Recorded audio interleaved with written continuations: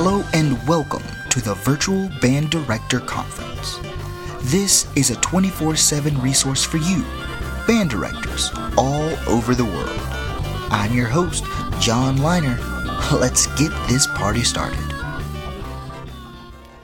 Episode 6, Beginner Trumpet Pedagogy Part 2 with Rochelle Isaacson. Hi, everyone. Thank you, John, for letting me do this again and finish what I started. So like John said, last time I kind of covered like the foundations and the basics of trumpet. That's the most important part. I kind of referred playing an instrument to building a house. The foundation is what comes first, and then kind of all the boring stuff. The walls, the pipes, it's really not pretty. I always tell my kids at school when they come in and they want to play on the very first day or the first week, I tell them, when you buy a new house, you can't go out and buy the new TV to hang on the wall because you don't have a wall. So you got to wait a little bit to get there. So where we left off last time was kind of like right as we were getting to the walls and the pipes and kind of the fun stuff. So I'm going to pick up right about where my kids will start actually playing on the trumpet. So here's my little screen. I hope y'all can see that just fine. So trumpet time. And I think I told you about this last time. So all of my kids get this handout from Band Directors Talk Shop. It's a really cool resource. They have it for all the instruments, and it's a really cool, colorful page. And it gives them like step-by-step on how to care for their instruments. And we do kumbaya circles. So we'll have like picnic time, and we'll grab our instruments and our valve oil and our napkins, and we'll sit in a big circle. I'll sit in the middle, and I'll be very specific with them about how to oil their valves, how to grease their slides, and we'll learn all of that before we really start moving buttons too much. We'll sometimes push valves and buttons before then, but then all the kids will, they'll raise their hand, my button's sticking, or this feels weird. So I usually do the oiling before we get too much into positions and things. Our kids have to earn their instrument by learning the parts. So we'll do like touch and tell. So we'll open our cases and then we'll touch and tell. So I'll hold up my trumpet and I'll say, well, what's this called? And they'll go, it's a lead pipe. And then I'll explain how the trumpet works. And we'll do, trumpet party tricks, and we'll do things where we're just talking about how you don't necessarily have to make the trumpet make the sound. You just have to get the air moving. So we learn all the parts. We learn what they are. We wiggle the fingers in the case, but they have to know what that is and the real names of them. So we do all of that before we play.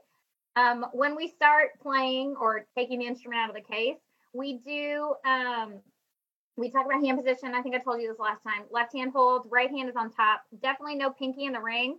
I have not had very much success with kids that have pinkies in the ring. They usually have really crummy technique.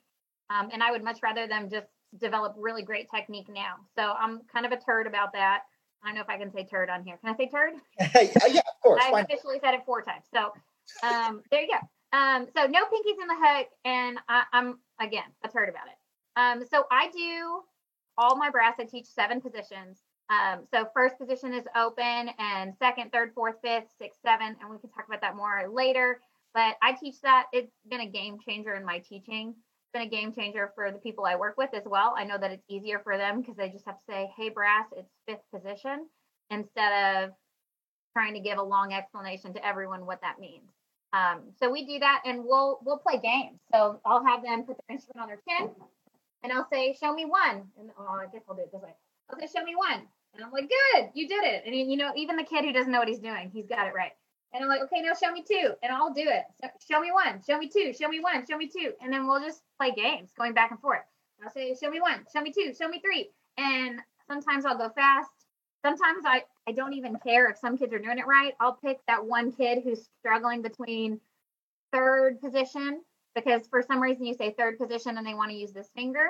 So I'll pick 1 or 2 kids in the room that I know are struggling with their positions, and I'll just eye them. But the rest of the kids are doing it too, and I'll be shouting out numbers 1, 2, 3, and we'll play those position games. And then I also will teach them some rote songs with that.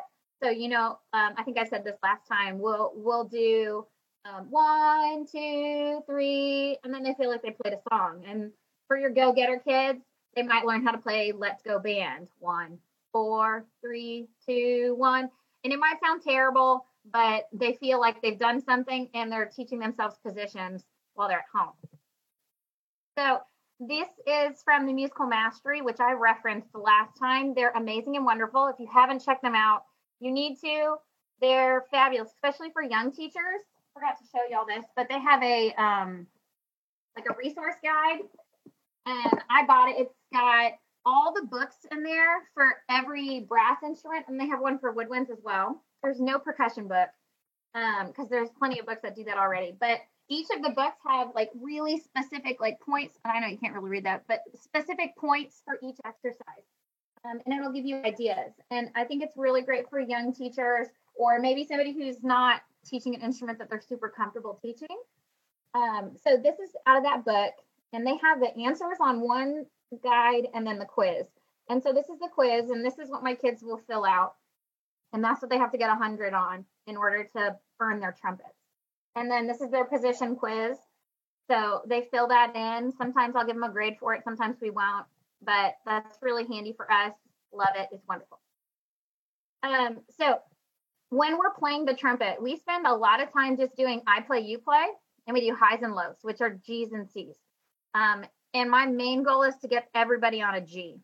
If you are focusing on everyone getting a C first, you're going to struggle. So I prefer the struggle to be early on when everyone's kind of struggling. So my goal is to get everyone on a G. So we'll put on a harmony director, or I'll walk around with my trumpet. I sing a lot to them.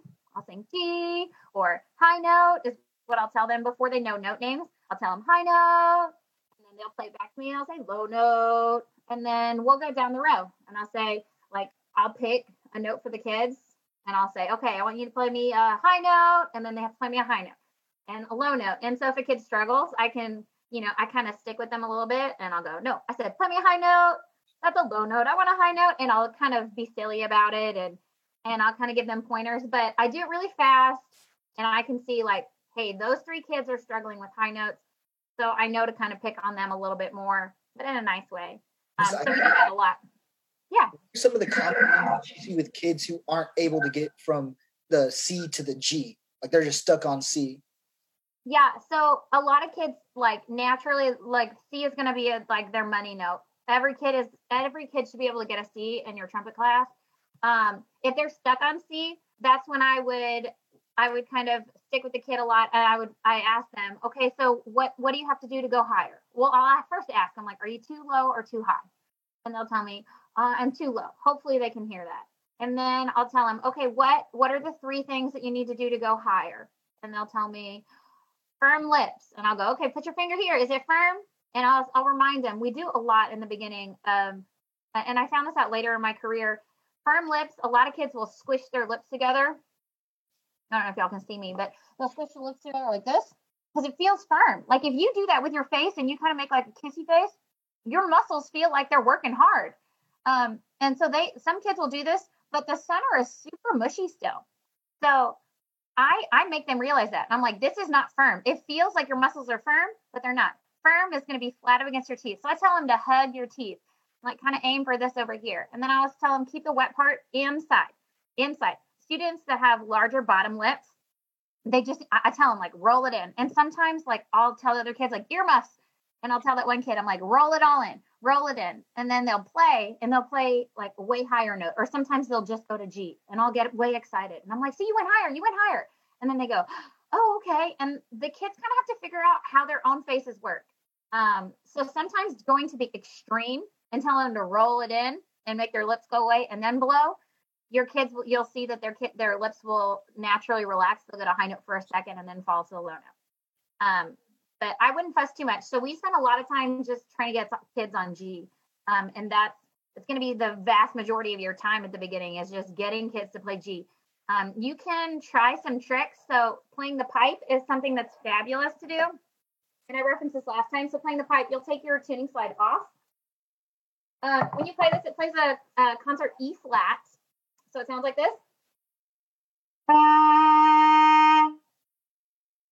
So this will make E pop out really good. So if you play F or E, you can even tell them like, hey, okay, now push down 3rd position. Now we're going to play. When you put this back in, they should all be able to play F. And then they're closer to G. So that's a way to work up to G. But if I'm being honest, most of the time I just spend in 1st position. forcing them to get used to playing high and low. We'll do long tones, playing just 8 full counts. We usually do 8 counts. I very rarely do 4 counts. And I do not tell them to play quiet. Like, we play loud all the time. I want them to blow. Most of the trouble with brass instruments is airflow or just like lack of muscle strength or like being familiar with your face. So like I really don't talk about dynamics like ever in first year bands. Like sometimes I might say, hey, play softer, and a kid might ask me how to do that. And I refer to it like on a number system, like on a scale from like 2 to 10. But we don't really talk about playing soft. We blow all the time. So, and then I talked about BSOTD last time. I'll talk about that more in a second. But we add positions as we go. So I'll play. So demonstration, I'll do this. And the middle echo back. And then I'll play. And the middle echo back. And then I'll go. And the echo.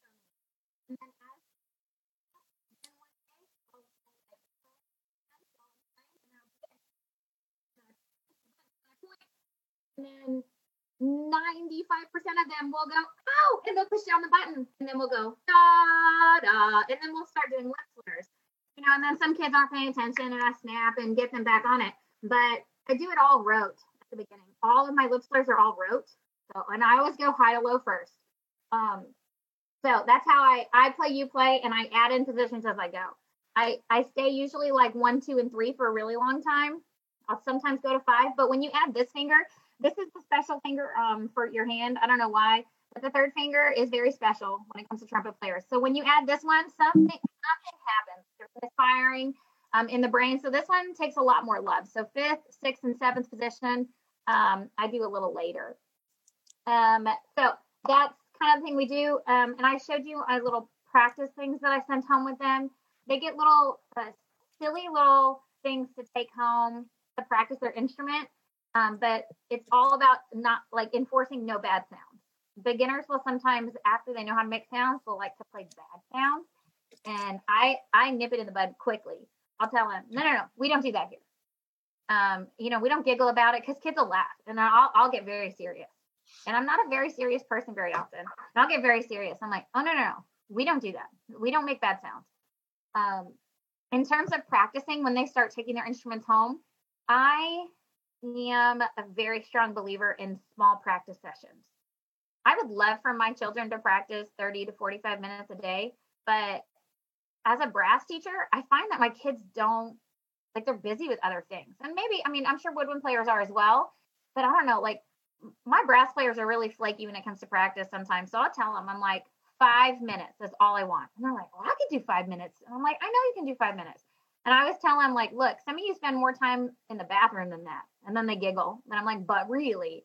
I said 5 to 10 minutes. Because what'll happen is they'll usually practice more than that anyway. And I'll tell them, you know what? I don't want you to practice 30 minutes straight. I want you to practice for 5 minutes, then go get a snack, watch TV, then come back, practice 5 more minutes, and then go watch some more TV, do some homework, and then, right before bed, 5 more minutes. And I said, look at that. You practiced 15 minutes today. And it was only 5 minutes at a time. So I think little increments makes the kids feel much more successful, and you'll get more bang for your buck. So articulation, we do all of that stuff that I mentioned before without ever addressing the tongue. And then I'll slowly start asking them questions. I love to guide their learning, and I do it a lot question-based. So I'll say, well, you know what? We've been playing really long notes. I said, what if I wanted to play 2 G's in a row? And then some kid will say, well, you should just do this. And they'll try to demonstrate it for me, or, and I make them try to think of it. And there's always a kid who will go, you should use your tongue. Sometimes I have to guide them a little bit, but I say, yeah, we use our tongue. And then I'll say, say 2, which I know we've all done this, and they'll say 2. And then I say 2. And then we say 2, 2, 2, 2, 2. And we're just silly for a little bit. And then when we actually start doing it on trumpet, we do hoo-toos. So we'll start and we'll go hoo-too. And I'll ask him to do that. Hoo-too. Kind of like you're saying at you, but you're saying hoo-too. And then we'll go hoo-too. we'll do it faster. And then eventually we'll make the who shorter and the to longer. So instead of going who to, we go who to. And so you're slowly taking away the who. And then I'll tell them, okay, now just go to. And it usually works really well. Kids can catch on really quick. There are always a few kids every year that just don't understand how to tongue. And young teachers especially need to familiarize yourself with what it sounds like when they tongue incorrectly. When they go poo, poo, poo, poo, poo. There's some kids that can get away with poo-pooing through their instrument for a long time. But it's obvious. So jaw motion, any pooing or hooing, or stopping their air, tongue stops. And again, I do this by demoing for them. I'll play it for them and I'll say, look, doesn't that sound silly? Oh yeah, it does. Or I'll say, which one sounds better, 1 or 2? And I'll do a poo and a 2. And so we'll do that a lot. And then that's when we play the pipe a lot, because that's when air direction starts to go down the drain in trumpet world. So when you're playing the pipe, you want the air to be constant and steady. And when you play the trumpet, what do you want that? When you start tonguing, the kids are going to want to start moving their air in their tongue. You might hear this. Kind of sounds like it's scooping. You don't want that when they play. You want them to play straight.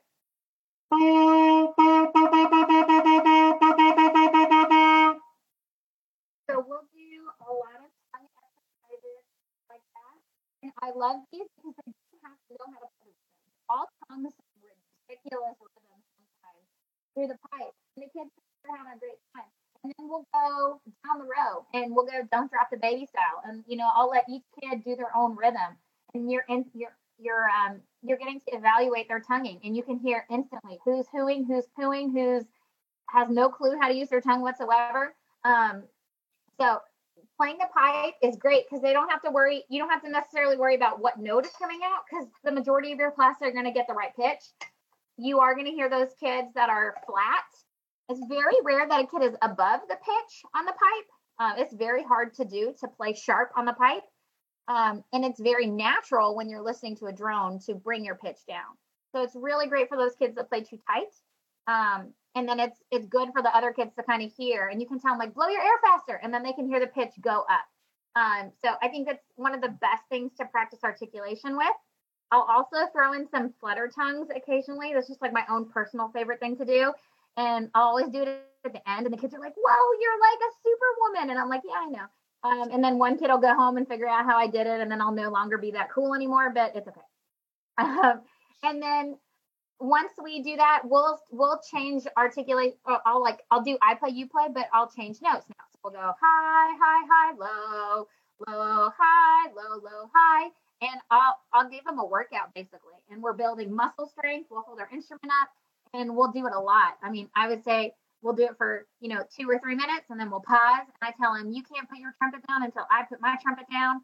And then I walk around the room while I'm doing that and I'm fixing faces. I'm flicking pinkies. I'm like a little trumpet ninja in there. And then this is great. Somebody gave me this idea years ago and I can't remember who it was, but they take their rhythm sheets when they're doing, usually at this time they're doing quarter notes and half notes. You take your rhythm sheet and you have them play pitches based on what note value it is. So you say, okay, when you see a black note, I want you to play a high note. And when you see the white note, I want you to play a low note. And you can do that. So now they're getting rhythm practice and it's causing the brains of some of your really smart kids to work really hard. Hey, Rochelle. Yeah. When you're doing the B flat and F, or concert B flat, concert F, yeah. Are you specifically looking for B flat and F at first, or are you just trying to see if they can go high and low? I want them to go high and low. And I mean, the way the partials work out on the trumpet, they're going to do that. Now, some kids, there's going to be, I've had one every year who's like the screamer in the class. And I'll talk about that more in a minute. The kid who's like freakishly high all the time. And you're like, baby, come down, come out of the screamosphere. You're going to be amazing later. So I'm kind of guiding them to get to G and C, or concert F, concert B flat. I'm trying to guide them to those notes. When we first start, I really just want high and low, but when we're on the trumpet, I'm trying to slot them in those. And I'll put a drone on and I'll just do the G and the C and I'll just drone it. And eventually they just kind of learn what those notes are. And those are our money notes. I talked about best sound of the day last time because I felt like it's really important. Best sound of the day is our thing. Like we started doing it years ago, and it's like our kids love it. Like they get mad at me if I don't do best sound of the day, and I really don't understand why. But they love feeling special. They love showing off. They love showing that they've improved. And as the year goes on, I pick more and more complicated notes. My co-teacher, Lisa James, she's a woodwind player, and she does best sound of the day. But sometimes she'll do it over like a finger pattern. While they'll have to do like 4 or 5 notes. I always do long tones. Sometimes when my like 1 year I had this trumpet class and like they were really good and it was scary. So I like threw an articulation one time and I would make them tongue like 4 quarter notes and then a whole note. But that's about as risky as I've gotten. And so we'll just hold out a note for 8 counts and we'll go around the room. Everyone will play and then we'll talk about sounds and we'll talk about our favorites and our not favorites. And I'll, like some kid will raise his hand and say, well, I really like Joseph. And I'm like, but Joseph was great, but he stopped the note with his tongue. So he loses. And then he's like, oh, well, guess what? Joseph's going to go home and practice not stopping with his tongue because for some reason he really wants an I Love Band sticker. And the winner gets an I Love Band sticker, and we just buy like a big old roll of them, and we rip them off, and we hand it to the kid, and we tell him, give him a 1 clap, and we go 1, 2, 3, clap, and we clap for our kid, and they put their I Love Band sticker on their binder, and we tell them to keep them, and at the end of the year, the kid who has the most I Love Band stickers wins some money. And to be honest, we have never actually given any money because like we always forget or like coronavirus or something. So there's these kids and they're, like, how many do you have? You have 8? Oh, and so they love collecting the I Love Band stickers. My favorite thing about this is the kid who never gets an I Love Band sticker. And then one day he plays and he wins and he goes, that's my first sticker. And I'm like, and then everyone celebrates him and he's so excited. So the cool thing about the person who wins, they get to be the leader of the day. And so when we do long tones or we do I play, you play, I let him play or her play. And then I copy. And usually it's a great way for me to see like, hey, that kid's a super leader or like, that kid's on the right track, but like gets really nervous. You can kind of figure out who's got it, who doesn't have it. So my kids love being the leader. They love that type of stuff. So, like down here it says, who's the winner? The winner is big, confident sound, a steady, centered tone. I put a drone on. Later in the year, we will add the tuner, and I'll put tonal energy on the board, and I'll walk around. And I love it because you can see the kids while they're playing. They got 8 counts, and you can see them and hear them trying to adjust. And it's teaching them to tune without really getting into the specifics of it. We'll talk about it a little bit, like what this means and what this means. But it's my favorite. I really do love it. All of my beginners love that. And then some samples of what we do. So on this side over here, I can't see my mouse, but on that side over there, that's it's just very beginning, basic sounds. These come from Musical Mastery again. It says air and sound. So when we first start, they'll blow air only, and then we'll add sound. And these have notes written on pitch. I don't really follow it. I kind of do whatever I want. And then first notes, as usual. First notes, this is, again, a whole note followed by rest. When we do this page, we do 1, 3, 5, 7, 9 first, which is all the whole note lines. And that way they're playing and they're holding one position down the whole time and they're not having to change between. And then once we add articulation, we'll go back and we'll go, well, let's do 2, 4, 6, 8, 10. And then we'll do 11 at the bottom. And then sometimes we'll read 11 backwards. And then we'll play, let's play 11, but let's play it in half notes this time. So we like to do that. And it starts really slow and simple. And we play this for a while. And then flexibility and slurs. It's like a huge thing for brass players. You got to do it a lot in the beginning. It's building their muscles and their strength. And like I told you, I teach all my slurs rote at first. They don't know enough notes to read it or understand it. Like they might get G to C, but when you start adding sharps and enharmonics, some of the kids start asking really hard questions, and we just don't talk about it. I just play and I just hold up my fingers. 1, 2, 3, and that's why positions are awesome because you can be playing your instrument or dealing with a kid and you can just hold up numbers and the kids are engaged and they're watching you, but they're also playing your instrument. We do E to ah. There are schools of thoughts of like changing the position of your air or the direction you blow your air. I have never really gotten that or like I understood it. I don't know. I as a trumpet player myself, I never really thought of my air changing directions, and it's probably the way I was taught in the beginning. But we do ETA all vowel changing, focusing on keeping your head still, no ducking of your head, no downward trumpet, no pressure on the top lip. Um, and then I teach my kids, my beginners, the slide adjustments for sixth and seventh position. So for those of you that don't know, trumpet sixth position is very, very sharp. So you have to elongate the instrument to fix it. So you have to kick your slide. For all the notes that are played like this, especially alternate positions, except for the lowest partial, low G. And same thing with seventh position. You got to kick this out even further. You can cheat if you have little hands or little handed trumpet players. You can have them kick their first slide and their third at the same time. Beginner trumpets are pretty terrible, and sometimes these slides don't work well. But teach them to go through the motions anyway. It's like tell them kick, because when they get a big kid trumpet, they're gonna be like, "Oh, this works really great." And it's better to fix it and have to come in some than have to learn how to kick it out. So we learn. So we learn how to do our slide adjustments. So when they do high, low, they kick their slide in. And so I'll walk around and I'll tell them out, in. And then when we get more complicated, I'll tell them out, in, out, in, out. So I teach them those things because they're big enough to do that. Like they can handle it.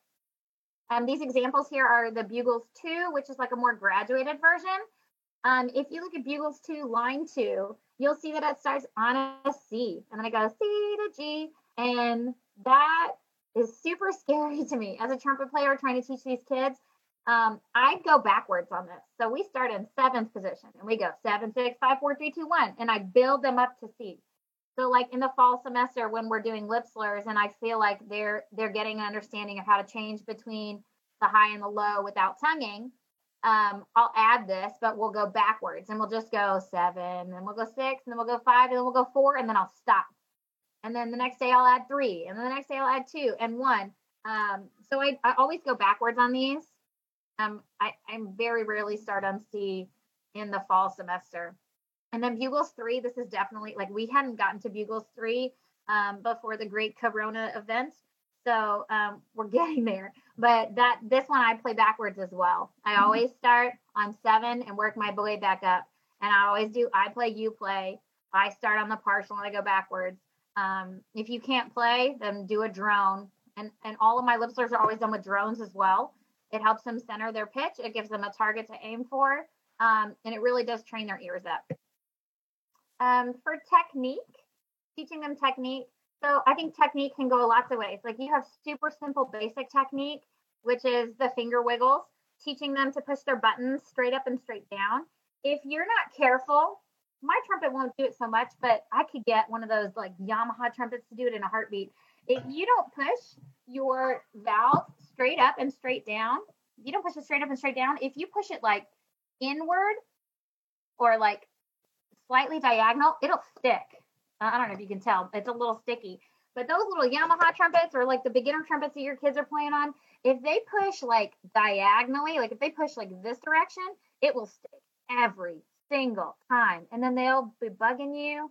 And you got to teach them straight up and straight down. So like from this knuckle down here, like, you know, the punching knuckles, not these knuckles up here. So teaching them that technique on finger wiggles and then getting more basic. So this is like trumpet basics number 1. This is going from a C to a D. So you're going from first position to sixth position. So they have to move 3 things. They have to move their first, third, and their kick slide all at the same time. So I love this exercise, and I used to do this with my kids, but Musical Mastery has written it out in such a beautiful way. And it has all the slide markings for you. It tells you when they should kick their slides out. And so they practice going from C to D, which is a big one. That's a huge deal. And then they survive. And then they get to rest. And then they go D to E. And in between the rest, they're holding their fingers still. So they're not worrying about moving in the rest. And then they're going E to F. And then they're holding still. And then F to G. So now we're building technique. We're also building endurance because we're doing this all the way up to G now. Miss So, Isaac, yeah. when your kids are playing, do you insist that they play with their fingertips, or how do you tell them to play? I tell them to use the fat part of their fingers, like our woodwind friends do. Like I tell them the fingerprint on the valve. So, like, I mean, that's how I do it. Like, if you're gonna pick up a pencil or something, you're gonna pick it up like that, right? So I tell them thumb should be on the lead pipe, and then your button should come down towards that. So fingerprint. I don't do fingernails. Like I'm a girl, so you don't want to break a nail or anything. But so I use the pad of the finger, so not like this. I see kids play like this, and it like hurts my feelings. So slightly flat. And I tell them like you're eating a cheeseburger, you don't want to crush it. You don't want to like put your nails in there because that's weird. That's like cat scratches. So we'll do that technique for a while. It says on here, isolate trickier combinations like 4 to 6 and 6 to 1. So 4 would be first and second valve going to 6. That's tricky. Practicing doing that on the trumpet, making sure that their fingers aren't like flying away crazy. And, like tell them like, don't let your middle finger come off. You don't want to flip the bird to anyone. Yeah. And then like pinky. So when I do that, like my pinky is not anywhere near the trumpet. So if your pinky's in the ring, the pinky is very connected to your third finger. So when you start moving that, if you're hooked in here, you're just inhibiting like all kinds of issues. And then when you're doing the technique stuff, I don't use my tongue, or I don't do tongue. And the musical mastery book doesn't either. That's why I love it so much. So it's doing all the technique stuff, all the button moving, but it's all airflow and fingers. And so you'll see, so it starts basics 1, and then it moves down, G to F and F to E, and it goes scale based. And then it adds 3 notes, ba da da. So now they're having to go 8 counts with their air. And I'll tell the kids, I'm like, okay, what's different about number 3? And they'll tell me, oh, it's 3 notes. Well, how long does your air have to last? 8 counts. So like we talk about all of that. And then at the very bottom of the page, it does a scale, C, D, E, F, G, or a little mini scale. And then basics 2, we get to that pretty quickly. And then it starts moving chromatically. I'm a big chromatic fan. I know that some people are not a fan of moving chromatically, but I love it, especially because I teach positions. And I'll tell my kids, like when we start adding flats and sharps, we'll talk about the theory, obviously. And I'll say, well, what does a flat do to a note? And I'll tell them it lowers it by a half step. And we'll talk about what a half step is. And then I'll tell them, well, guess what? On trumpet, going from first position to second position, that's a half step. And they're like, oh. So I'll say, okay, well, what position is G? And they'll say, well, that's first position. I'm like, great. So I said, what's the name of the next note? And they'll go, well, it's a G flat. And I said, well, what does a flat do? Well, it lowers it a half step. I said, okay, well, who knows the fingering for G flat? And they'll go, is it second? And I'll go, it is second. And so the kids are figuring out the theory behind why it is what it is. So we teach them all that. Now going up doesn't really work so well because they don't understand that G to G sharp is a half step.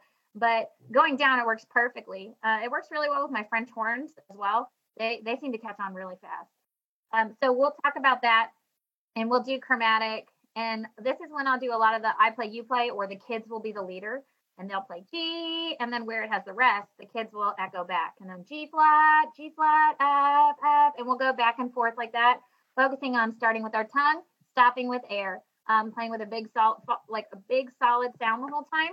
And then line 2 on this goes the same thing, but now it puts the notes back to back. So now you're going D, da, rest, da, da. And then 3 puts it together. And then 4 does it. And then if you'll notice on 4 at the end, it goes up in sharps. Usually for a long time, we'll just go down. And then when we start talking about sharps, because we don't really talk about sharps very much until later. When we add sharps, then we'll add those back in. And then at the very bottom corner over here where it says trumpet technique, these are in the musical mastery as well, and they're like mini Clark studies. I'm a big fan of Clark studies. They helped me a lot with my technique, like all the way through school. And I love this that it writes it out really slow. And I'll teach them a Clark study really quick in the fall, and we'll do it 2 measures at a time, 3 measures at a time, and we'll do it nice and slow. So it's very helpful for us. We may not do line 2 right away because it goes faster, but I'll teach them a Clark study. I don't teach them a lot. I'll teach them the easy ones, just to get their fingers moving and to push them. So range, like the big elephant in the room. How do you play higher? How do you teach your kids to play higher? So with my kids, I am very sneakily, we buzz every day. So at the beginning of class, we use our burps and we'll buzz. And I think I told you all last time that we do like buzz patterns, mini scale. So they'll go, we'll go up and down. And then I'll pick it up. And then I'll go,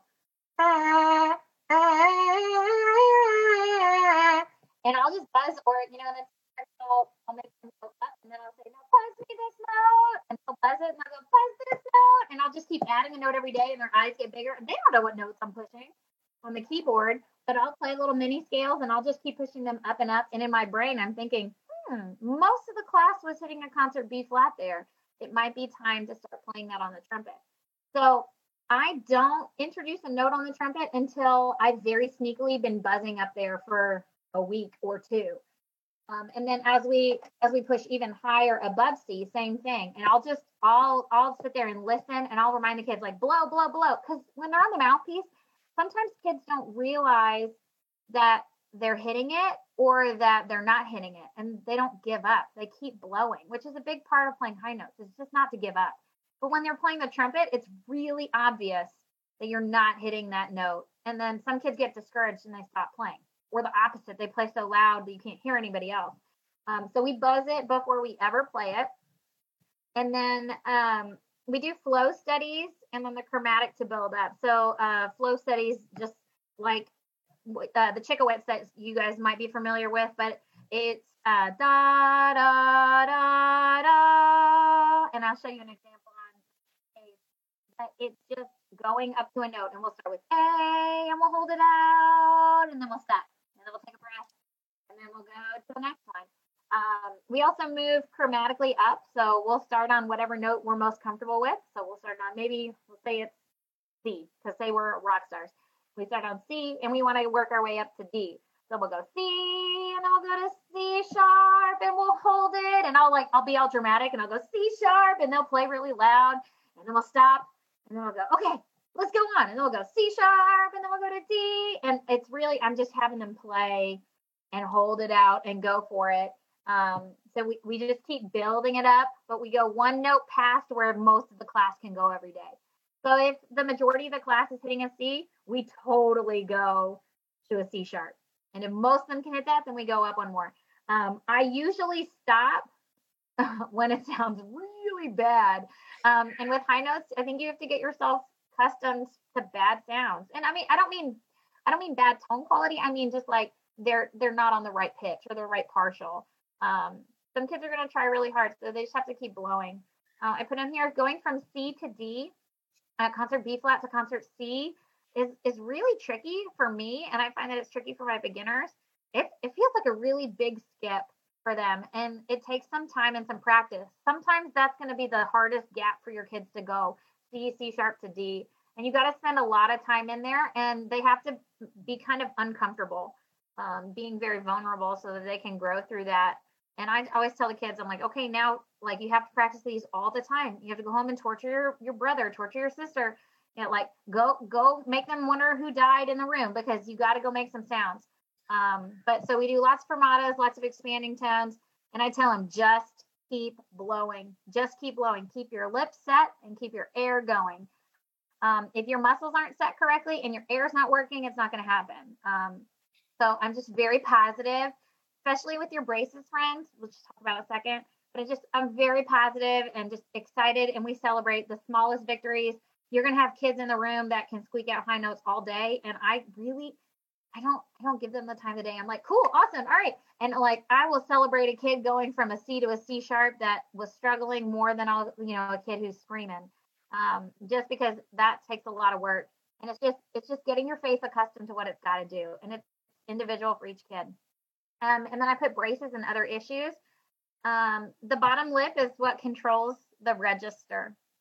The bottom lip controls the register. So if your kid's too low, you need to address the bottom lip. Now, that's kind of a broad idea, but I feel like that's a good starting point. You're too low. Your bottom lip isn't firm enough. It isn't flat enough. It isn't rolled in enough. Whatever it is that you need to do based on your own like physical attributes.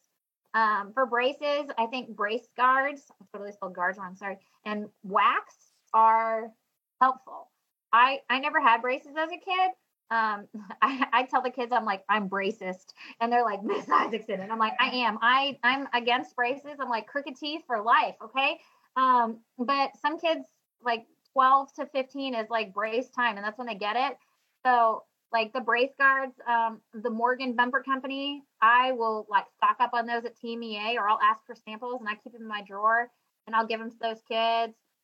They'll try it. Wax works sometimes, but I just tell the kids, I'm like, when you bleed, stop. And then they giggle, and I'm like, no, but really, like, you got to build up calluses. You got to keep going. And again, I'm just really positive with them. And I'm like, you do you. It's going to happen. You're not going to have these braces forever. That's when bad head angle and teeth angle can develop when they have braces, especially when they have like top braces but not bottom braces, or vice versa. You're changing the foundation. So if your teeth are lined up perfectly and the mouthpiece fits on, that's great. But when you get braces and then you're like this, it's not going to sit right. So some kids will start adjusting their head angles, and you got to stick on them about it. Don't let them change their head angles or their horn angles because of the braces. They have to try to make it feel the same, and they're going to have to search for a flat surface for their mouthpiece. There is no like model perfect embouchure. Like if your kid plays off to the side and crooked and he sounds good, then fine. But he has to find a flat surface to play on. He doesn't have to look like $1 million, but he's got to have a flat surface. So the finishing touches. So scales, we're kind of a scale heavy place. A synchronous junior high, we do lots of scales, and we teach our kids a key chant. And this comes from my former mentor. He taught all his kids a key chant, and I got there and I was like, this is brilliant. So these kids are learning things that I didn't learn until I was in college, and I struggled so much with transposition. Trumpet is a transposing instrument.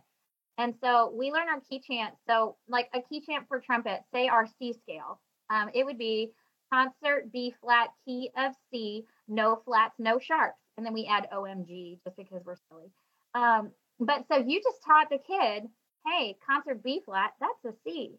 So like in my top band, I'll say, everybody play me, if you play a concert G, let me hear you play. And they'll go, G. And I'll go, well, think about your key chant. And they'll go, G, F, A.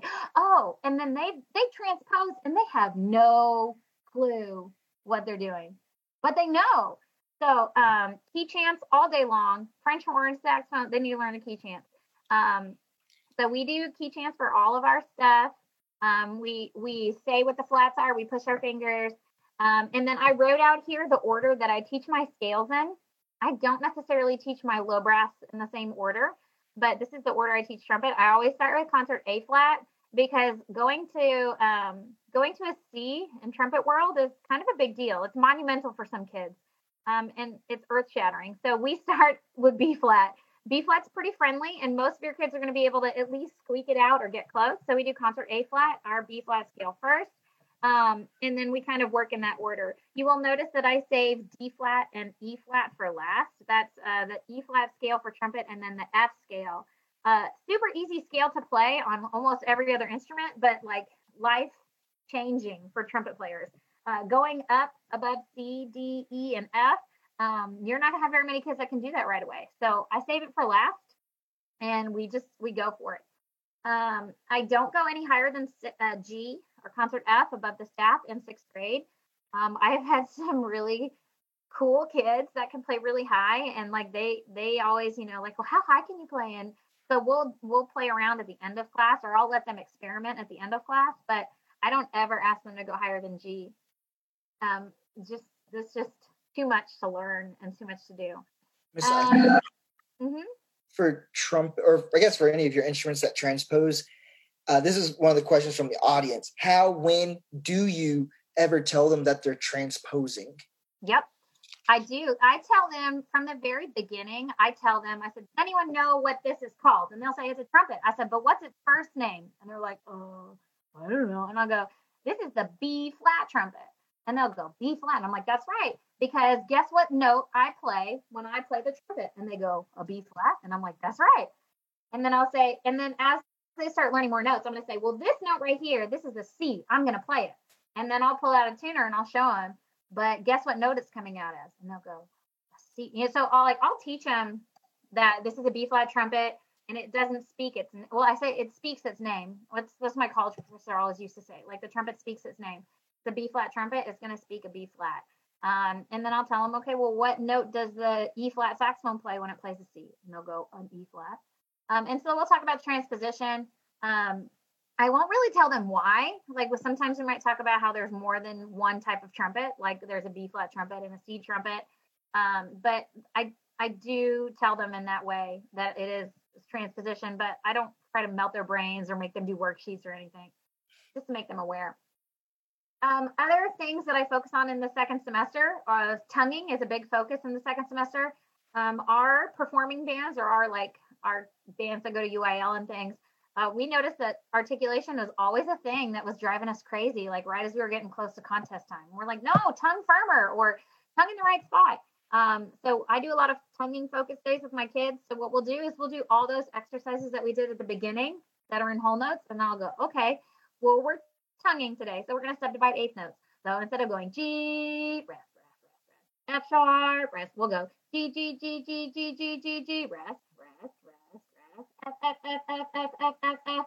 And the kids that aren't tonguing correctly hate your guts because they're like, oh, you're making me tongue too much. So I do it tonguing Tuesdays, and sometimes I'll throw in some fun stuff, and I'll say, hey, no shoes today, no shoes Thursday. So they'll take their shoes off, and then we'll tongue, and they feel like we're doing cool stuff, but really we're just playing whole notes and tonguing. So we do tonguing days. We'll tongue our lip slurs on those days. So we'll go, instead of going da, da, da, da, da, we'll go dee, dee, dee, dee, dee, dee, dee, dee, dee. So we tongue a lot of things on those days, and just to get their tongue working. I like to dangle carrots for my kids and push them. So whenever I do chair tests, which we do chair tests like bi-weekly, sometimes weekly, I'll dangle carrots for them. So I'll say like, hey, I want you to play measure 1 through this, Twinkle, Twinkle, Little Star. And if you want, I'll give you 5 bonus points if you play it at 100. And I'll give you 10 bonus points if you play it from memory. And they're like, okay. And for some reason, my trumpet class, more than any of my other classes, they're like, there's not a single kid that doesn't play it without bonus points. They all go for the extra. There's, maybe like a kid that didn't practice, but he wants the bonus points so bad he'll try. And now, of course, like some of them eat it really hard and they'll totally blow it. And some kids are really successful, but we're learning hard lessons in band. So I'll be like, you know what, you tried, but maybe you should have practiced more. Or, like, hey, he didn't take bonus points and he played it better than you. But I give a lot of just like silly things like that. Hey, if you do this, I'll give you lettuce. Lettuce is candy, but we call it lettuce. But I don't know, because we're weird. So we'll tell them like, hey, who wants lettuce? And the kids are like, I want lettuce. So anyways, finger movement and physical memory, just getting them to move their fingers and know how it goes without having to look at it and be comfortable. Also with music reading, it's like actual reading. Like my daughter, she's learning how to read now. And the similarities just blow my mind. I'm just like, you struggle with that in like recognizing things. And then the same things are happening in music. She takes piano lessons. So you got to keep them reading things. Again, a lot of what I do is rote taught, but then a lot of it is like, read it. And so I'll walk around and I'll make them read it. But you got to kind of battle between good tone, but also good technique, and then also good theory. Like they have to know how to read it. So you got to make it fun, but that's kind of what I do in second semester. A typical class structure for me, I would say 30% of what I teach daily is theory based. That maybe not like necessarily without the trumpet. Sometimes it'll be with the trumpet, but I will talk to them a lot and I want them to tell me the answers. So I'll feed them the answers, and then like every day after that, I'll ask them every day, like, okay, well, what does a sharp do to a note? Okay, what does a flat do to a note? And then fundamentals is like 60%. It should be like 75%. But we do fundamentals pretty much the whole stinking time. And I try to make them fun. And then like the book, we use accent on achievement is like 10%. Like the last 5 minutes of class, usually I'm like, okay, turn to your books. Here we go. Let's play a song. And I skip songs that I don't like. I don't know if that's allowed, but I do it because I'm like, we're going to skip that song. And they're like, why? And I'm like, because it's stupid and I don't like it. And they're like, okay. And I skip to the songs in the book that I like that are fun. And I think that's important because the music is fun. I put in the bottom, I said, you can put it in any order that you want. You don't have to go, this goes first and then this goes. You can spice things up occasionally and, tell the kids, okay, today we're starting with rhythm. And they're like, what? We're doing what? Are we allowed to do that? And I'm like, I think we can. So I like to do that and just spice up their life. They feel like we did something new and exciting, but really we just did the same stuff, just in a different order. That's how my class goes for the majority of the year. For grading, we do objective sheets at my school. It's paced learning and it's program wide. It's adjustable by year. Ms. Isaacson, Yeah. We have a lot of friends on here that don't know an objective sheet is. Can you give a quick rundown of what that is? Yeah, absolutely. So it's a mixture of playing, theory, and organizational skills. And so for an objective sheet, I wonder if I click on this if it's going to work. I don't know if y'all can see this. We'll see. Stop share again. Hold on, it's still loading. So an objective sheet is a grade. They get a pass or a try, and it asks them to do an objective or a task. And it could be play a G for 8 counts. And if they do it, they get a pass. And sometimes kids pass the first time. Sometimes it takes them 2 or 3 times. But it's just a task. We have every year or every 6 weeks, they have to have an organized binder. So they show me their binder. It's organized. You have all your supplies. Check. You get a 100. My objective sheet is still loading. But we do it every 6 weeks, and we do a mixture of playing and non-playing. So like the kid who's a really good student, who maybe is not the best trumpet player, can get 100. We strongly believe that every child should be successful, and success looks different for everyone. Some kid can be successful on day 1, and some other kids are going to take until day 29 to be successful. But we still feel like they both deserve to get the same grade in band. So like the first year trumpet player will get 100, and so will the last year trumpet player, as long as they take care of their stuff. We love objective sheets. This is one because the kid gets the grade they deserve. So you'll kind of see there's a lot of words up here and formalities. It says you get a pass, you get 100. You get a try, you get a 50. We take it up to a 70. So if you get 2 tries, you get a 70. And you'll see the first one on here. It says pass instrument and supply section. And on the back, they have all the supplies that they're supposed to have to play trumpet. And once they have that, they get a 100. And then we make them have a parent signature, progress acknowledgement. And basically the box just says, I understand that my child has to do this to be successful. And then we do alphabet all-stars. This is the beginning. And they have to say their ABCs. Like that's it. It's A, B, C, D, E, F, G, A, G, F, E, D, C, B, A. And we do it with like some fun little like beats in the background. And we go around the room and we give them stamps. And once they pass 3 lines, they get 100. And it's super easy, and the kids feel successful, and they're like, wow, I got 300s, and I didn't really do anything. Now, obviously, it gets a little bit more complicated as the year goes. So they have to clap and count some rhythm rockers, which are in our musical mastery book. And then they have a note naming thing. They have to fill out their note naming in their theory book. Once they do that, they get a 100. So you'll see that there's some theory things and some other things. On the back, they have their binder inspection requirements. So we tell them what order their binder goes in, and they basically just have to make it happen. And then there's their supply sheet that they have to have. So we try to keep it really simple. Oops, wrong thing. So it's my favorite, and you can take it and kind of do what you need to do at your own level, but they're pretty amazing and helpful, and they kind of get more advanced as we go. Towards the end of the year, like the 6 weeks, I didn't put one on here because it's our scale project, and like they have to play like 7 scales for us, which is like a big turnaround from this, which they didn't have to play anything because they couldn't, so we didn't ask them to. I told you about chair tests on here. We do one every 1 or 2 weeks, and my kids love chair tests. Some people are anti-chair tests. They feel like it hurts people's feelings, and we are very real about it. We talk about how chair tests are, like somebody in here is going to be the worst at it. And it is what it is. Like you win, you lose. I mean, it's someone's first chair and the rest of you are not. It's going to be okay. I do teach the line that I do a chair test on. I know some people don't do that. They'll assign a line and then they'll show up and they'll hope for the best. I had way too many depressing chair tests. like that. So I like the kids to be prepared. And then, like I said, I dangle carrots. So I'll teach it to them and then I'll ask them to do something a lot harder. And then some kids will kind of separate themselves that way. It's always a song. I don't like to do chair tests over fundamentals.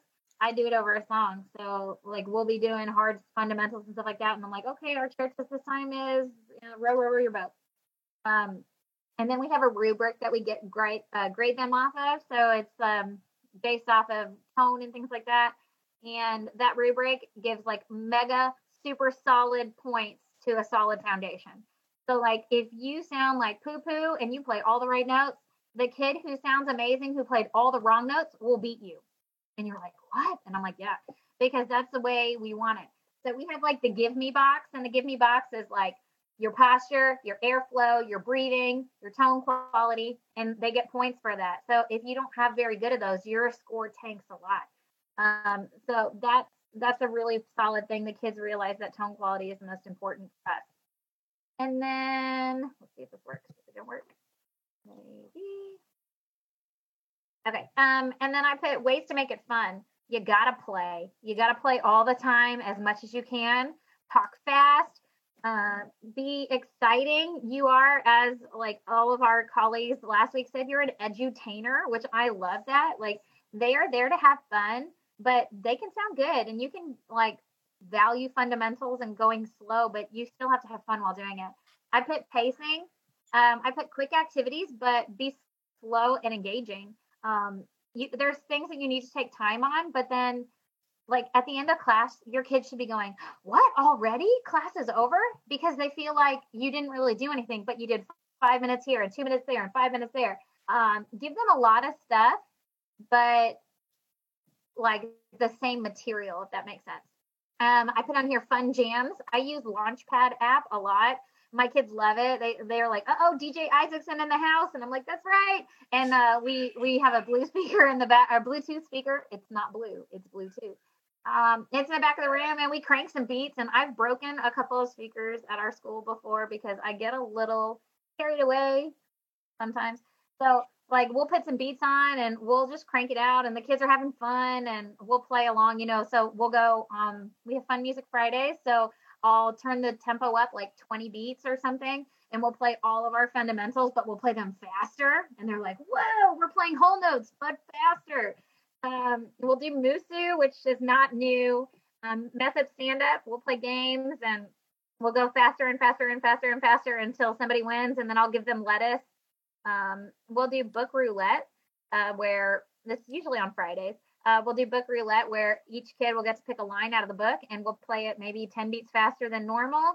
And then I'll randomly pick some lines to be mess up stand up lines. And so they'll pick them. And then if they pick the line, then we'll play mess up stand up. And it gives the kids a chance to play old songs in the book that they liked. It also gives huge bonus points to those kids that earned the higher chairs in the back of the room. And then we'll do Minute to Win It. In March, we'll play some note reading games, and we'll give them a minute to see how many the whole class can answer together. And then at the end of the week, the class that has the most, like we'll buy donuts or something. And the class that is always struggling the most is always the class that wins. It's always the tuba class. Like they're always the worst. And then all of a sudden they win donuts. And I'm like, what? But I guess that's the point. I put some links on here to the Musical Mastery book. I love it. It's wonderful, fabulous. You need to check it out. It's totally worth all your money. Throw your money at them. Mini pinwheels. I talked about this on my previous session. We do a lot of our stuff with mini pinwheels at the beginning. Probably like the fall semester, we're mega mini pinwheels. My Google Drive there has links to all the documents that are referenced in this. And then Band Directors Talk Shop. There's some stuff on there that is just fabulous and wonderful that you should look at. And I think that's all I have done. All right, friends. So I'm gonna open up the chat.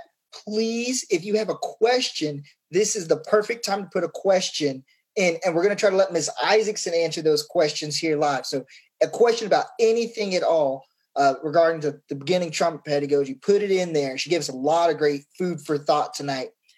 Ms. Isaacson, while we're getting some questions going for you, how important is speed in this beginning of the technique of the first year?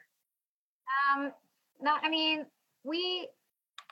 I move really slow in sense, but then I really do push them to go faster at times. So I kind of drive like an old lady, like, like we'll go really slow and then all of a sudden we'll find the gas pedal and we'll go really fast. So I like to keep it spicy for my kids, and sometimes we'll go fast, and that's what Musu's good for. Or Fun Music Fridays, where we can kind of let go a little bit and loosen the tie, so to say. And then Monday comes back and we're very regimented again. But you kind of have to establish order before you can allow chaos. So we do that a lot. Okay, we got a question here. How do you choose? Like, how do you select the kid who has the best sound? What's your criteria for choosing the best sound? Like tone quality would be it. And usually you can hear, like you go around the room and you can hear. Sometimes it's like, oh, you have a lot to pick from. Sometimes I'll have showdowns with the kids. So I'll be like, you. I really liked you. But I put a drone on and I base it on pitch. And sometimes I don't even tell the kids. I'll be like, that was really good, but your sound was totally not in the center. The kids learn how to adjust their pitch without me ever really talking about it. Some kids will need some help, but the kids you naturally want to gravitate to the right note. So I'm looking for beautiful open sounds. I'm looking for like solid 8 full counts. I'm looking for tongue starts. I'm looking for air stops. I'm looking for no wiggles in their sound. So I tell them, like, if you drew your sound, does it look like this or does it look like this? So we'll do a lot of that demonstration stuff. Next question here. How do you fix a real thin tone? They're not vibrating on the whole mouthpiece when they've been playing like that for years. That's a problem. Fixing kids that start wrong is a nightmare. It's so stressful. It's stressful for the kid. It's stressful for the teacher. It's probably because their lips are too tight. They need to relax their bottom lip more. But a kid relearning is hard, and that would be like some mega work and some diligence that has to happen. And I think that has to want to come from the kid. I've had some kids who've changed their embouchures before, but the kid has driven it. It's very rarely the director that drives it, because it takes a lot of practice in the room to, like, on the private side of it, like with the kids working by themselves to get it to work. And it's just they're too tight. It might be because their top lip isn't in the mouthpiece. Because the vibration, it comes from the top lip. So if it's a thin sound, it's probably because they don't have enough in there. Like they might have pulled down too far towards their chin. And I would just encourage them to push up more. For your seating arrangement, we know that you have a unique seating arrangement where you have the kids stretched out all over the room. Yeah. And typically the top kids are in the back. And as you move closer, it's the kids who need a little bit more TLC. That's right. So the question here is, does your setup change as the years go on? Does it evolve, like, as the school year progresses? The kids that are sitting there do. So it depends what the chair test is over or what it is. Or, sometimes we have falling stars, like, an all-star who plays really well but acts like a turd bucket. And I'm like, congratulations, there's a media shower. You come sit next to me. So we'll have falling stars occasionally. But pretty much all year long, the all-stars are in the back. They're spaced out. When we're getting ready for a concert, I'll bring them all up close and we'll sit together. But we don't sit too close together because we trumpet players, we're trouble. So we got to keep our distance. We space it out like 6 feet all the way. This is great Corona practice. All right, folks, we're getting down to the end here. If you have any more questions, this is a great time to ask. We'll give it about a minute or so. You can drop your questions right there in the chat. Miss Isaacson, when the kids graduate, so you start your beginners in 6th grade, right? Yep. So when they get to performing bands, how do you have them sit there? They sit in band setups. We don't typically, we're really bad about doing chair tests when they make it into performing bands. We kind of just let them sit wherever they want, and we'll place them on parts based off of what I think is best. But they kind of stay there. I'm a big fan of putting firsts in the middle and seconds and thirds. But if you only have firsts and seconds, then we stack our brass. So like trumpets and trombones are behind. If you have the room, I'm a fan of having trumpets and trombones next to each other. Just because the directional brass need to be directional in your face, but they sit next to each other. We don't space out once they're big kids. Let's see. Next question here. What do you do about kids that develop a bad posture as time goes on? Don't let them. You are the squeaky wheel.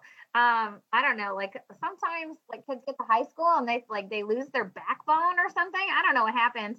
I think making them sit up. We take like a clarinet case sometimes and we'll stick it in the back of the chair because the clarinet case is the perfect size. So you can set it up like vertically and set it there, or you can be a real punk and you can put it horizontal in the chair, and she has like that much room to sit on. Which I am that person. So like if you can't sit up, then you lose your chair. You lose 3/4 of your chair. But I refuse. I'm a snapper, and I'm really sassy if you can't figure that out. And I just don't allow it. I look at kids and I'm like, no, we don't do that here. Like, no, thank you. I just don't tolerate it. You can do it with a smile on your face. Sometimes kids look at me and they're like, are you serious or are you joking? And I'm like, I don't know. You'll never find out. So I think just being the squeaky wheel, being the turd, it's your classroom. Like, you can cry if you want to.